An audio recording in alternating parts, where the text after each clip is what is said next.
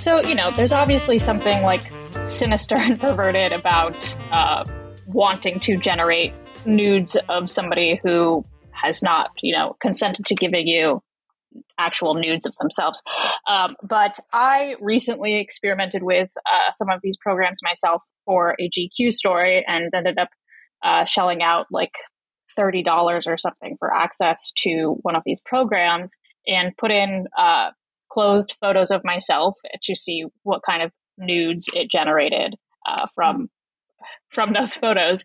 And, it indeed looks like a naked body, but not all that real of a body, and certainly not one that actually looks like my own body.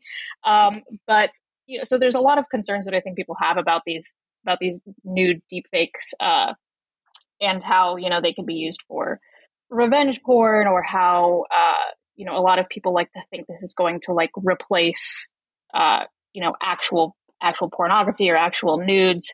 I don't think we are quite at that point yet, because there is a lack of true realism to it. Yeah. Have they fixed the multiple finger issue yet? Especially if you're willing to pay more for it, it does look like a human body. But it's kind of like, for so long there've been these pictures of like, I feel like Emma Watson for some reason is like the number one victim of like having her face put onto like a porn star's body. I don't know why there's like a particular obsession with her. But so it's like, okay, you're getting an approximation of what she could possibly like maybe look like, but you still have the knowledge that it's not really her. And so I think that persists. Again, if you're like a truly sinister pervert, and this is what you're just desperate to see somebody's face on a naked body, then it does accomplish that. But you don't have, there's no pleasure of knowing it's the real thing. I think because like I remember growing up, because I think the Emma Watson thing is sort of interesting. It is like a perverted phenomenon, but it's an interesting phenomenon because I think like it sort of proliferates, I guess, around about the time when you have, I don't know, like at a certain point where like social media isn't quite there, but like more people are sort of gaining access to the internet, and so like these kind of things kind of just become more common because I suppose there are more people like looking for that stuff. That's like I guess that's like one way perhaps of explaining it. But the reason I sort of mentioned that was to kind of get to this point that like these types of images, these sort of like computer generated nudes and stuff, they've been around online for a very, very long time. People have always like tried to sort of approximate what a celebrity most in the past, like what a celebrity looks like naked, and then over time, like that can sort of be applied to like more people, especially as you put more images of yourself online. And it kind of led me to ask, like, what is like, who is the market? Who is like the demographic for which these tools are sort of marketed towards? Because I guess on the one hand, it's like you do have that. You might have like a demographic of people who sort of just want to see what people might look like nude, and just kind of and that they sort of find perverse sexual pleasure in that. The main criticism of these types of AI tools is that they can be used to generate stuff that will eventually be used as revenge porn, and that is like much harder to. And I wonder whether like because it's AI and because it's an approximation and it's not technically like because it's not a nude of them, I don't know whether it's classified as something else. But yeah, I guess I wondered in your mind like who is this actually marketed towards? Yeah. Well, so what our conversation just about Emma Watson again kind of brought me to the point that like currently the AI software is no better than being really good at Photoshop. Just because it's AI doesn't mean that it has some kind of inherent knowledge about like what a person's body actually looks like. I do think that we could reach a point where it could pull more from, somebody's entire digital history and, find bikini photos of somebody, or if there is a naked photo of somebody that exists somewhere online, it could take that and then create a much more realistic image of them in various compromising situations or something like that.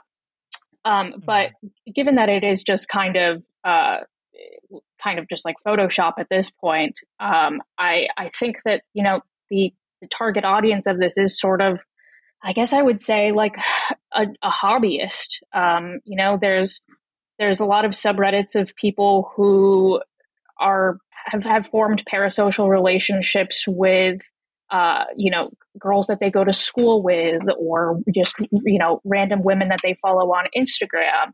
And I think that it's these types of people who are already very online, and probably pretty deeply into pornography as it is, who would be interested in getting these pictures made, especially because, like I said, I paid $30 to have access to this software, and I think the limit was something like 60 photos that I could make. And so, that's 50 cents a picture is not terribly expensive, but there's a lot of free pornography out there that somebody could turn to instead. So I don't know exactly how many people are going to routinely pay this much money, but I imagine that they'd have to, again, have a pretty strong desire to see one specific person in order to do that. But I would guess that the audience is, as with a lot of this stuff, it's lonely men who have a strong relationship with pornography.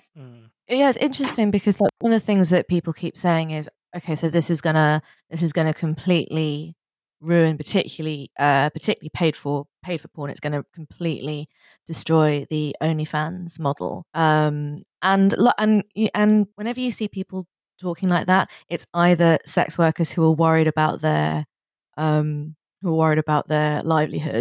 or it's like incels being like gleeful about it. So you don't really, so everyone who sort of comments on it has a kind of very particular interest from different points of on the spectrum, really. But something that I think is missed in particularly kind of AI pornography is that that really does miss why people tend to use OnlyFans, because it's not like you can't see naked chicks if you want to see naked chicks. Like if you want to see a naked woman, you can do that. You can do that for free. But everybody I know 100%. I know who does OnlyFans says that what the people are paying for is this illusion of a relationship with them, even if the relationship is like one of just like admirer and admiree. But that's sort of the root of it. So if AI can't replace and replicate that, which I don't really see how it could in any successful. Maybe I'm being naive, but as far as I can tell, the really big thing that is interfering with the ability of sex workers to make money online is the collapse of Twitter. That's what's really interfered with their capacities, because nothing has replaced it. And if you've got a kind of large following on one site, and then everyone stops using that site and gets kind of dispersed onto different sites, quite a lot of which have very strict rules about nudity and so on, you're not going to be able to kind of replicate that audience share.